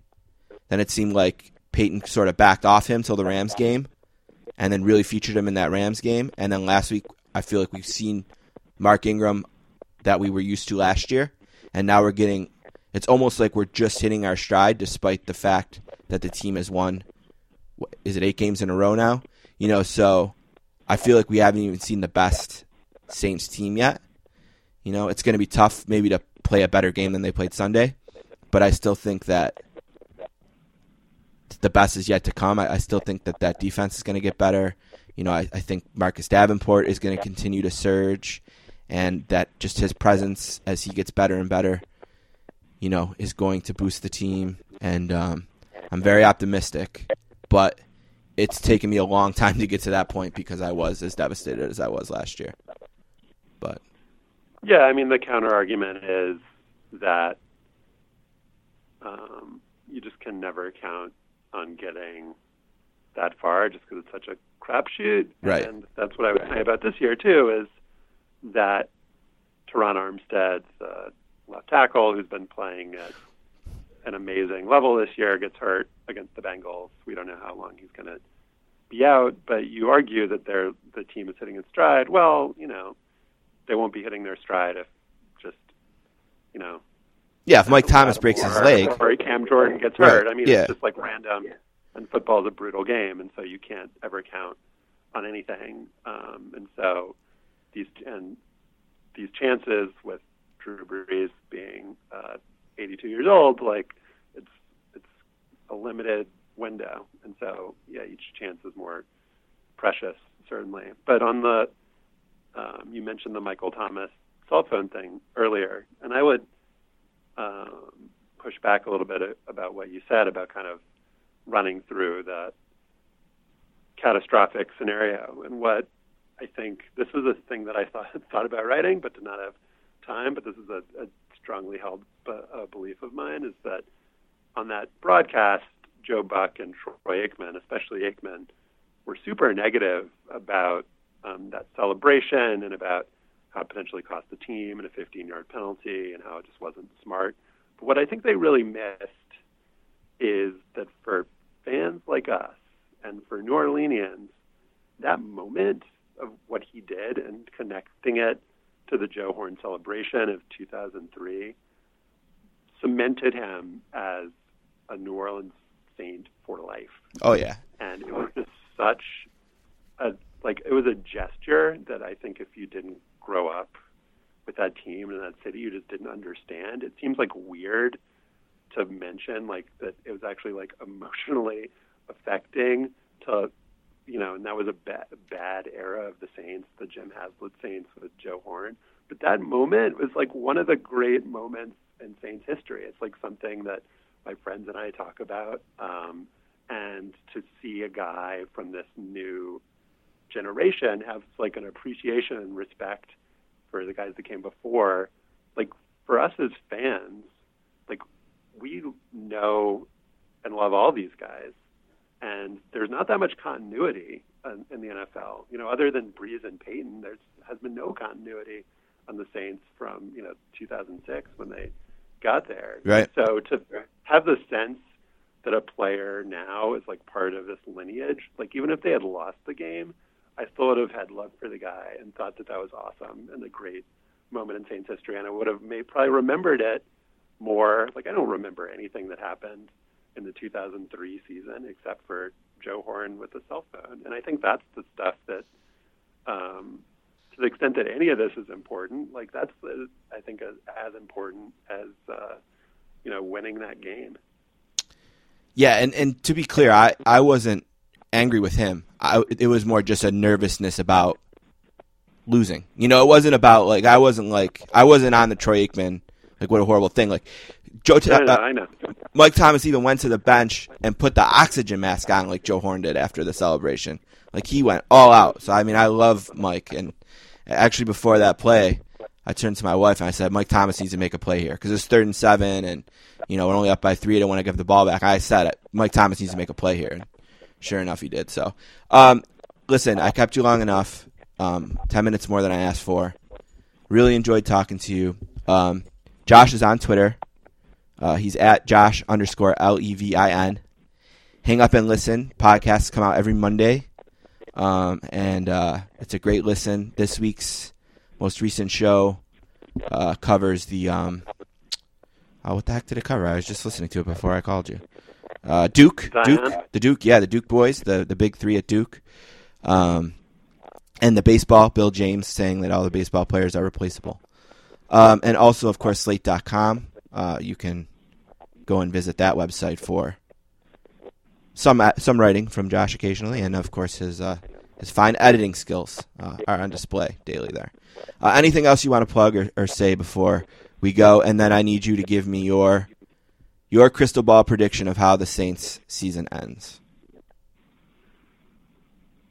That was more plugs than I could possibly have hoped for or expected. So I'm pleased with the state of the plugging. So okay. Thank you for that. Good. As far as the Saints season, I think they'll be the number 2 seed, and I think they will play the Rams in the NFC title game, and it will be, let's say, 51-48, and Mike Thomas will celebrate the victory in some sort of cell phone related fashion. All right, I'll take it. Thank you, Josh. Thank you so much. Thank you, man.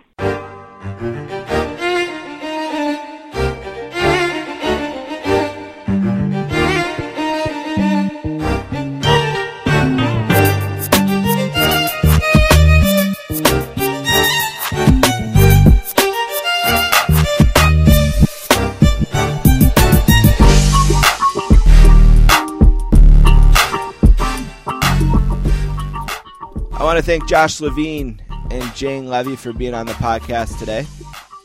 Don't forget you can find this podcast and all episodes of the Sportscasters dating back to 2011 on our SoundCloud page, soundcloud.com/sports-casters. You can also find us on Apple Podcasts or Stitcher or wherever podcasts are caught. If for some reason your podcast catcher isn't catching the Sportscasters, please email me, thesportscasters@gmail.com, and I will do my best to rectify that problem so you can listen to the show where you most comfortably listen to podcasts. Also, don't forget to check out the Lonely End of the Rink podcast, episode number 26, which was released just before this podcast on the Sportscasters podcast feed. Adrian Dater and I talk about the National Hockey League. You can get more information about that show at Lonely Rink Pod on Twitter, or of course on my Twitter at sports_casters, and follow our good friend Adrian Dater at adater on Twitter. Also, Greetings from Allentown came out on Thursday again. Peter Winson at GF Allentown Pod put out an episode about Continental Wrestling, the Memphis territory.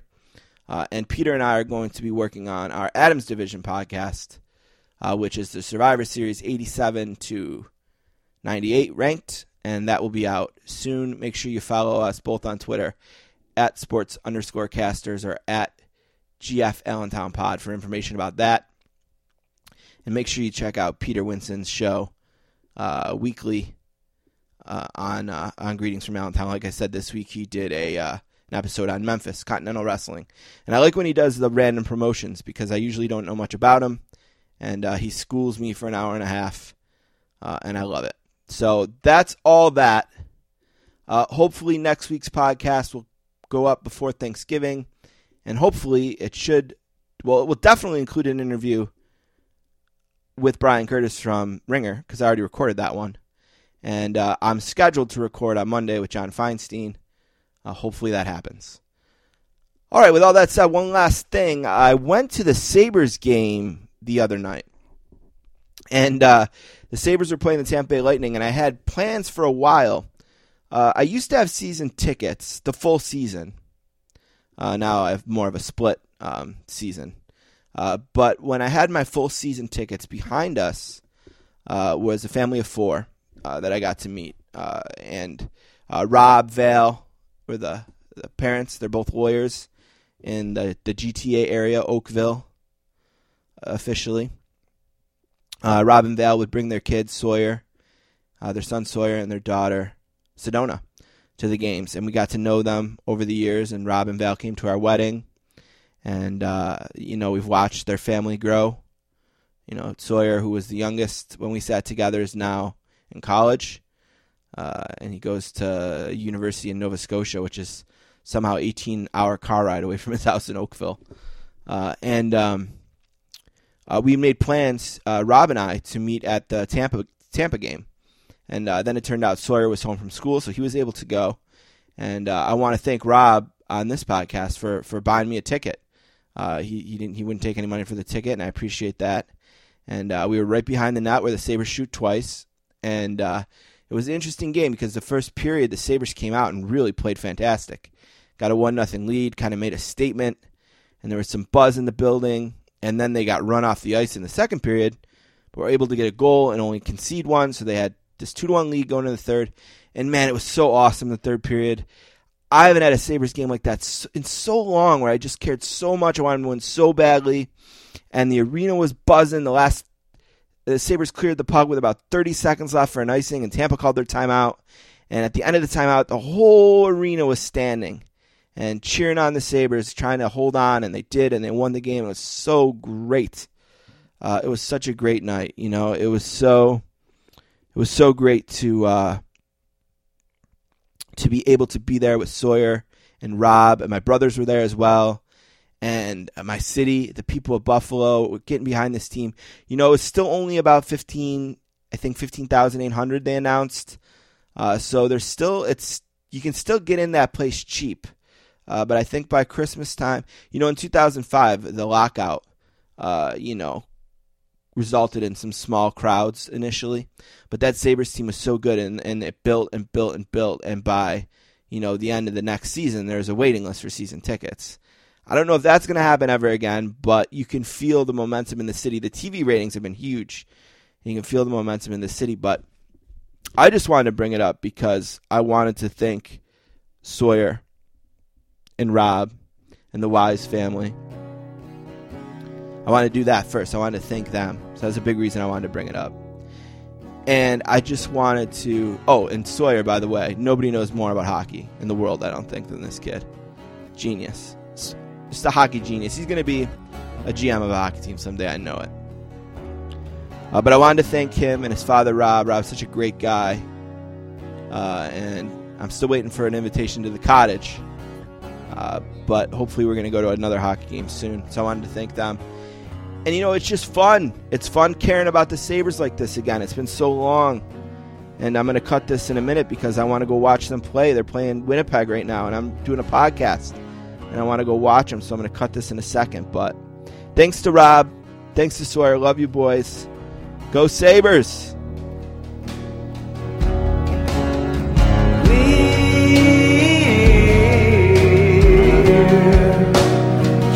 Christmas pretty lies. We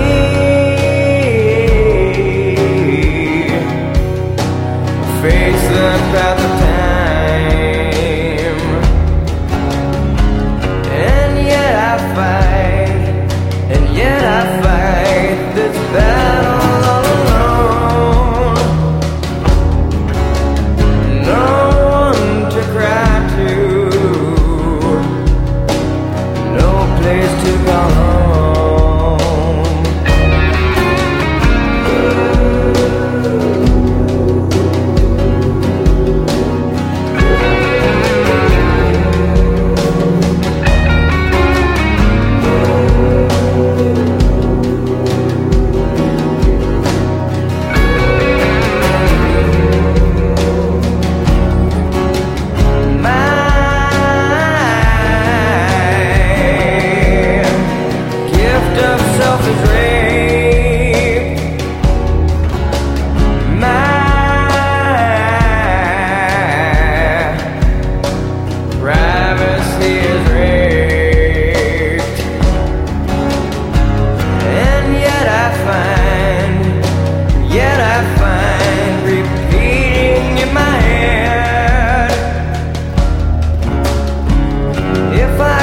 Be my